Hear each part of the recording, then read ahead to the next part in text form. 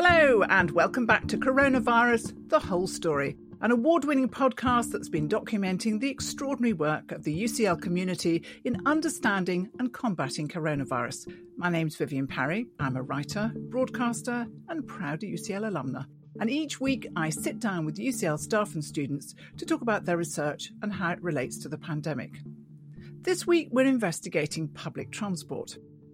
Now, perhaps in the first lockdown, many of us were able to batten down the hatches and stay indoors. But as lockdown continues, it's important to stay informed about the best precautions to take if and when we do need to leave the house. And one day, one happy day, we're going to have to return to public transport en masse. So is it safe? How can we protect ourselves when on it? What do we need to know when making longer journeys? And yes, of course, we've got the expertise to understand that within UCL. What kind of a question is that? So let me introduce our three expert guests this week. My first guest is Dr. Paul McGovern, an Honorary Senior Teaching Fellow in the Department of Primary Care and Population Health in the Institute of Epidemiology and Health and the Senior Lead Occupational Physician at Transport for London. I'm also joined by Dr. Richard Peters, Chief Medical Officer at Network Rail. Richard is also an Honorary Clinical Senior Lecturer at UCL Medical School and Chair of the Rail Safety and Standards Board Occupational Health Specialist Advisory Committee. And last but not least, my final guest is Sarah Beale, a PhD researcher in the UCL Institute of Health Informatics, who's here to give us an update on her work with VirusWatch, led by Professors Andrew Hayward and Rob Aldridge, and Andrew has been a frequent guest on this pod, which listeners may remember is a study monitoring the spread of COVID-19 across England. So I'm going to start with you, Sarah, to get an idea of how much coronavirus is spreading and through what vectors. Well, coronavirus, as I'm sure we've all heard, has been really picking up in kind of the amount that it's been spreading within UK communities over the last few months. And it's become really quite an acute emergency situation over the last month or so, which is why we're in such kind of intense measures to limit social contact. So like most acute respiratory infections, coronavirus spreads, as I'm sure we're all quite familiar now, by contact between other people. The more people that you come into contact with, some of whom might be infected either with or without symptoms, the more likely you are to potentially contract the virus. Now, it can be challenging to kind of map the risk of catching coronavirus to specific activities in general, for example, public transport. But that's something that we're working on within the VirusWatch study and something that we're really interested in. Now, we know that people don't all kind of catch coronavirus and don't unfortunately suffer the ill effects of coronavirus, like hospitalization and sadly for some death, kind of the same way across the whole population. And that people of different socioeconomic status tend to suffer differently with higher rates of both infection and, sadly, negative outcomes in people of lower socioeconomic groups. Something that we've been looking at recently within VirusWatch is differences in activities in which you may come in contact with other people, such as public transport, in relation to people's socioeconomic groups. And recently we did an analysis looking at two key periods where COVID transmission was really picking up within the UK community. And the first one was at the beginning of the second national lockdown, which is when this current wave really began to accelerate in England. And the second was during the December holiday period, sort of the 23rd to the 27th of December, where there was a change in some areas of the country in terms of the stringency of regulations, and there was concern about increased levels of mixing. So we asked people about their activities during this period, particularly public activities where they were likely to come into contact with other people. And then we looked at the local area deprivation in the region in which they lived. And we found that when you controlled for people's age, sex, and overall region, so for example, the tiers they were under, that people in lower socioeconomic groups were dramatically more likely to report essential activities, including public transport use. So this is quite kind of important from a public health perspective, because it means that securing these essential activities, in particular for this podcast, public transport, is a very important kind of element to reducing the inequalities that we're seeing in infection and mortality rates between different socioeconomic groups. But Sarah, can I just stop you there a second and ask you how you can separate out the socioeconomic bit from the transport bit? So what we did in this part of the study was we mapped, so people report where they live at the baseline of VirusWatch, and we used this using an Office of National Statistics linkage to find out local area deprivation. And then we mapped this onto people's responses about using public transport in the 2 periods that we measured. It's difficult. So, of course, for example, people's occupations and their ability to, for example, use public versus private transport is influenced by their socioeconomic status. But in kind of splitting these out by considering socioeconomic status and looking directly at the use of public transport, it's acknowledging kind of how much of a part use of public transport is, but putting numbers on it, if that makes sense. And we have got some indications, haven't we? Bus drivers, for instance, are in the groups that are most likely to be infected. Yes. So what we did not directly address in this study was the amount of contact that was happening on public transport. So we're inferring in these findings that simply because you're on public transport with other people that you're likely to come into contact or close contact. But that is something that's really important, particularly for people who work in public transport sectors and so are really exposed to it, is just kind of the frequency, the intensity, and the protective measures that are taken in terms of coming into contact with people in public transport settings. And this is something that we're hoping to look at in the VirusWatch study in more detail soon. There's something very odd, however, that's going on in Japan. So in Japan, where they're all very good about wearing masks. In Japan, they squash like sardines on the bullet trains, and yet they don't seem to have had the spread that we've had. Is that something you can comment on, Sarah? I won't comment specifically on kind of the mechanisms in Japan because I haven't directly studied this, but the amount of risk associated with your exposure during public activities depends on the amount of coronavirus that is within the community at any given time. So if there's lots and lots of community spread of coronavirus ongoing, and that depends on how previous measures were able to get the rates down, then this will influence how risky different activities, for example, getting on a crowded train, are. So Japan does have, to the best of our knowledge, Japan does have a lower infection rate, meaning that if you do go out into a public place, you are less likely, for example, that the people you'll come into contact with will be infected. Whereas Britain has, unfortunately at the moment, a very high rate of infections within community settings, which means that going out and doing public activities will be riskier because it's more likely that you will come into close contact with somebody who is infected. So, as we've so often heard before with coronavirus, it's an extraordinarily tangled web. But let's now hear from Paul and Richard about how to stay as safe as we can when travelling. Paul, are trains and other similar kinds of transport safe? Yeah, it's a really good question. And I think we can say with a reasonable degree of certainty, obviously there's always evidence that we can collect, but yeah, public transport is safe. And to be able to say that, quite a lot actually feeds into what Sarah was saying earlier. If you are on a very packed train, carriage, bus or anything like that, and coronavirus is very prevalent, there's a lot of coronavirus in the community, you're closer to people for a longer period of time. And so you have an increased risk of viral spread. But there are measures that we take in the transport sector to minimise the risk for people, both workers in the transport sector and for customers. So, first of all, people need to stay away from each other. That whole concept of social distancing that we've been hearing about since the beginning of the pandemic is really, really important. And if you're crammed in with people, your risk goes up. So, say, for example, in Transport for London, we've been running a full service for virtually all of the pandemic, which means that as ridership is very low, we have a lot of capacity on the service for people to social distance. We're always also encouraging people to travel off-peak so that when you do get on bus, train, tram, you are doing your very best as a customer, as a commuter, to avoid other people.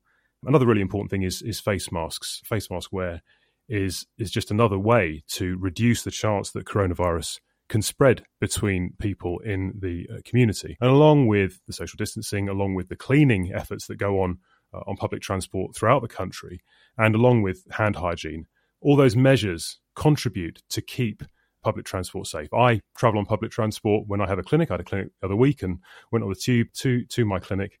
And I think it's something which is going to become, as you said earlier, more important as lockdown measures release. People are going to start taking public transport more frequently, and keeping people apart is a key part of that. Richard, what about longer journeys? Can you travel longer distances safely when you are with people for a much longer period of time? I have to say that I've been hugely enjoying rail travel recently, because every time I've travelled, I've had a whole carriage to myself, and I'm going to get used to it. I know I am. Yeah, no, it's a very interesting situation at the moment. And I think, to mirror everything that Paul and Sarah have spoken about, we need to consider that there's a significant individual contributing factor here. That if individuals follow the necessary guidance that's been published by government, that they take the necessary steps to self-isolate if they've got symptoms and remain at home, then obviously the risks in travelling are reduced significantly, because we know that whilst there are people who may have COVID, there's a significant number of people that are also asymptomatic, and there obviously is possibilities that those people that are asymptomatic are actually potentially could spread the virus less. But there's obviously a lot of research that's still underway at the moment. What I would say, though, is that the Rail Safety Standards Steering Board did some research back in August time, obviously when the levels were a little bit lower. They used some very interesting modelling to look at the various parts of the journey. And when you travel on a train, you have the entrance and exit of the concourse. You have the shopping and dining area, the seating, waiting area, the ticket sales. You then move on to the platform. And how do you get to the platform? Well, you have to travel on the escalator or in a lift. Then you wait and you queue by the platform doors, and then you'll sit on the train. And during that time on the train, it's very possible that you may go up to get a drink if you're on a longer journey, and you may also go to the toilet or even to a shop. And what they did was they used some interesting models with interesting variables that were involved. So they looked at the different types of train type, for example. They looked at how many people were sitting per row. And using the model, and this is published report at the moment, is that the risk of infection without a face covering was estimated to be 1 infection in 11,000 journeys. And then if you had a face covering, that the chances of infection sort of decreased significantly to 1 infection per 20,000 journeys. Therefore, what they stated was that there was sort of a less than 0.01% chance, based on an hour-long journey, of contracting COVID. Now, it's all modelling at the moment, but there's also been a lot of modelling that was done in Europe as well. And based on the increasing sanitisation processes in stations and on trains, the additional mitigations that have been put in place, such as the mandatory use of face coverings, staff members, following strict guidance in the stations around social distancing and making sure that people don't turn up to work unwell. Obviously, all of this combined together makes travelling safe. And I think it's important to remember that, that the railway has continued to run and continued to transport people to and from places, and especially a critical workforce, to make sure that people can continue to get into work. And that's what we've managed to do. It's interesting, isn't it? Because the perception is it's public transport that's not safe. And yet people think of their homes as safe. And yet we know an awful lot of transmission is going on within people's homes. So homes may be the least safe place. So there's a great deal of kind of misperception, I guess, about what's safe and what's not. And I wonder what changes are temporary and what kind of measures will be kept long term. Paul, what do you think on that? I think one of the things that we've experienced in occupational health and across, well, all of us have experienced in the country, is this sort of sensation of waves and waves of different things coming to challenge us with COVID, not just the waves of the pandemic, but the challenges that we face as employees, as employers, in the healthcare sector and in all sorts of other sectors. And so ultimately the situation is changing constantly. And I think we're getting better sort of as a society, sort of anticipating that things are not going to be as they are today for very long, and they're going to be different in a few weeks' time. In terms of short to medium term, we're just at the beginning of February now. We're still in a lockdown situation, and the government, I think quite rightly, has said, look, don't hold your breath for this to be released in the next few weeks. And that's right, because we have to get our the transmission rate down, and we have to get the number of infections in the community down as the vaccination effort ramps up. But I think we're coming to a point when we have a risk that people will start to relax a little bit, thinking maybe vaccinations out in the community. I know 3 or 4 people who've had the vaccine. I might have had one myself. I don't need to wear my face mask, don't need to be so worried about maintaining social distance. And I think when we have this period of time when complacency sets in and herd immunity has not yet set in, we've got a real risk of losing the gains that we've had through this very difficult lockdown and having another spike. So in terms of what will change, well, hopefully what won't change, I expect that we'll still be wearing face masks on public transport for several months at this point, and we'll still be encouraging people to social distance. The measures that will be taken, will need to be taken, will be encouraging people to take, will be the same probably for most of this year. Could be less, could be more. It depends on how we respond to the vaccine.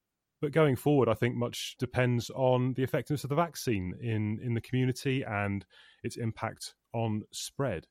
And then we've got more societal changes which will come about as people come back into offices. If they do come back to offices, many businesses are saying people can work from home for a good period of time. But there are lots of operational staff in all sorts of roles who will be coming back to what they do day to day. And as society opens up again, I think we may see some challenges in maintaining social distance. And I think it's going to be really important for employers, for organisations, for the media as well, to try and help communicate those messages as they change, as they develop, so that people have the clear message and the clear understanding of what is needed, so that we all, as a community, can do what we need to do to keep spread under control and keep this whole situation under control.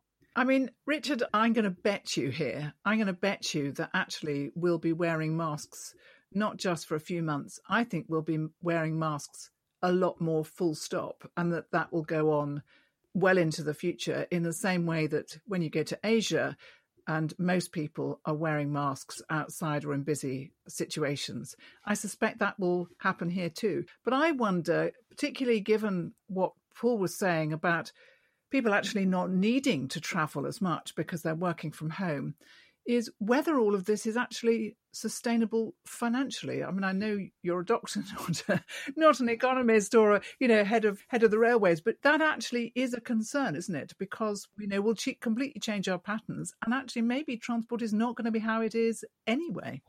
Yeah, I think it's a very good point, and I think there's a few things to pick up on there. One is around your bet. Not really a betting man, but I would say to you that I think you're right. Early on in the pandemic, the use of masks was not accepted broadly by society in the early stages, and there were only a few number of people that would wear them. The other difficulty was there was very limited data and research available, which actually looked at the transmission rates with masks in relation to COVID, because COVID was a new virus. Obviously, with continued transmission of the virus and it being a respiratory-borne virus, we know that the masks or face coverings are very good at preventing spread to others. And therefore, I think it is likely, as you said, to be some time before people stop wearing or are told that they actually can travel without masks. And it's very much dependent on the transmission rates of the virus and what happens in the future. However, all of this has had a significant impact on the numbers that are travelling, and has had a knock-on effect wider throughout the United Kingdom and globally, financially and on the economy. So there's a lot of discussions at the moment, especially within rail, to look at how do we prepare the infrastructure to be ready for either a continued slump in the number of passenger numbers, 2, a sudden rise in passenger numbers if the vaccine and other measures prove to be very successful, and 3, whether or not rail and the use of rail is going to change, in relation to, are people going to want to buy season tickets anymore? Will people commute long distances every day to get into work? Or will they say, actually, I'm going to commute into London or one of the main city centres once a week rather than 3 or 4 times a week? And all of these things will change rail travel for the future, because it may be that we need to focus much more on travel for pleasure and luxurious travel. Maybe we need to focus more on freight operations or other types of rail. So for me, I think it's very, very interesting what you say, but I think we're no further forward at the moment to know what rail will look like in the future, because it's still very, very early days with this pandemic. And indeed, it could be all of the above or none of the above, because the virus has got yet something else up its viral sleeve to throw at us that just puts all of our plans into disarray once again. I want to ask you specifically for some advice. What can our listeners at home do to stay safe and keep their fellow commuters safe? So, Sarah, what do the Virus Watch findings suggest in terms of good behaviour that's helping to prevent virus spread? I think a key kind of take-home message, as Paul and Richard said, environments like public transport can be made safe. However, we do have very high rates in the community of people who are currently ill with COVID-19, many of whom may not necessarily feel very ill or ill at all and may be out and about in public places. So while it certainly can be safe, really any situation, especially one like public transport, if you're in kind of an enclosed indoor area close to other people, even with social distancing, this does confer risk. So sticking to essential journeys, I mean, many people are making journeys because they absolutely have to, which have come across in our findings. And it's really important to try and keep these as safe as possible. So when you or someone else must take a journey on public transport. So I would say avoid situations, avoid unnecessary journeys until we have the situation more under control in terms of our COVID rates. Okay, Paul, what advice are you giving to travellers at London Transport? So my point is that if you need to use the tube, if you have to make an essential journey, not just the tube, buses, other means of public transport, that is a safe thing to do if you're taking reasonable precautions. Don't be scared of using public transport if you need to, but also be mindful that there are risks in any situation at the moment with infection high in the community of being near to other people. But we can reduce that risk as we are. The tube, the whole public transport network is cleaned rigorously and frequently. In terms of advice, travel outside peak hours. Try and avoid crowded carriages. There aren't very many at the moment, as you've experienced yourself. But as things get more busy, do your best to travel outside the peak times so that you're not on busy public transport. Keep your distance from people. So maintaining social distance is really important. And certainly it's absolutely possible on public transport and at the moment, and I think it's likely to be the case for quite some time. Face masks, really, really important, not just on public transport, in any public environment when you're inside supermarket, shops, anywhere where the guidance says that you should wear face masks. Wear a face mask. It really does make a difference. Yeah, so not the hammock wearing, which we see quite a lot, or people wearing it under their nose as a kind of fashion statement. The under the nose, that I saw a guy once with a face mask on properly, but it had a valve and he cut the valve out. So, I mean, it's bizarre what people do. I saw someone else with one of those eye masks that you get on planes, and they put that over their face and it was covering their nose. So it was sort of technically a face mask, but it was just a bizarre thing to do. So yeah, wear a proper face mask and wear it properly. If it's under your nose or if it's dangling under your chin, it's no good. So absolutely, I completely agree, do that properly. And the last thing is, don't forget the hand hygiene. We've been doing quite a lot of research on the tube just in terms of swabbing and air sampling. We haven't found any coronavirus on, we're sampling 18,000 litres of air a minute looking for coronavirus, and we're swabbing places that people touch a lot, like bus stop buttons, and we haven't found any, which is really good news. But nevertheless, observe common sense principles with hand hygiene. Keep some gel on you, keep your hands clean, avoid touching your face. Those messages are still there, but the fundamental thing, travel outside peak times, keep your distance and wear face masks. Richard, what about employees of both the railway and London Transport? What particular things are you doing for employees? Yeah, I was glad you weren't going to ask me the other question, because I actually didn't have very much to add. That was a good amount of information, and the hands-face space is really paramount. But from an employee perspective, it's been so important for us to mobilise and network rail very, very quickly to be able to keep trains moving. And especially with COVID, I think what you've got to realise is we have some signalling centres, which are signalling hubs, for example. And if we were to lose a whole room of signallers, that would mean that a whole line would go down, and the trains would not be able to run. So we responded incredibly quickly at the early stages. One was around providing very, very clear guidance to staff who were returning to the UK from travelling abroad. We were focusing very much on hand hygiene and infection control procedures. And we produced a lot of guidance for our staff to allow them to maintain their well-being at home and know what to do if they ended up getting symptoms of COVID. So the sort of things that we did was an occupational health support line. We ensured that we were looking after those that were more vulnerable with maybe pre-existing medical conditions. We adapted our physiotherapy services to provide virtual assessments and to support people who, at the time when the vulnerable were shielding and they were able to come back to work, to ensure that they were supported on their return. And that's really sort of from a health perspective, there was a lot that went on in the early stages, such as the use of thermometers, using temperature screening when people go into buildings, and then also to ensure that all of our infrastructure and working arrangements were considered COVID secure.